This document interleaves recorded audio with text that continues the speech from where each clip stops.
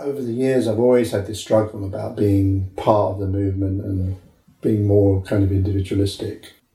There's been a few landmarks, actually, in that particular struggle. The first of which, really, was when I was in London in the late 70s. I'd come back from Cornwall to London. And there were various kind of views and opinions in the order around that time that I really didn't subscribe to and I really didn't like. It was the great separation between men and women. I didn't want to see that happen. I think because I was very attached to having women around. I didn't want to see. I was afraid we might develop a monastic wing or something like that, which I'm now very happy about. But at that time, I found that quite difficult. I also found sort of it difficult being immersed in the group in a way. Anyway, it got to a crisis point, and it was a real crisis. I mean, it was really an existential crisis, extremely painful, where I felt, well, either I don't want to just be a member of this group, but on the other hand, what else am I going to do? This is the best sort of movement I've found, but there's certain things about it I really just don't like. I can't subscribe to it. So there was this conflict. Do I leave it? Do I stay? So on. In the end, to cut a long story short, I decided that I wasn't going to have anything more to do with the FWBO.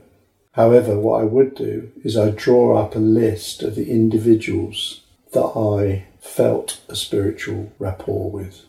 I felt this kind of spiritual connection. So I draw up that list and, not surprisingly, they were all order members. But I changed my attitude. From then on, I would relate to those people, not to the group. So I felt myself, how I described it at the time, was I was part of a network rather than part of a group in a mathematical sense. A group is you draw a circle around things with common qualities, characteristics. Whereas a network, you've got these different individual nodes joined by bonds of friendship. So I was quite happy to be part of a network, but I wasn't happy to be part of a group. And that was a big shift in my understanding of the nature of the order. I've stuck with that ever since. So that was one big landmark. The next was, this is a smaller landmark, but when I moved to the States, I was away from my friends. I wasn't having regular contact with, but I felt closer to them than I had done when I'd been in England. Because I think at a distance, your relationship becomes more principial.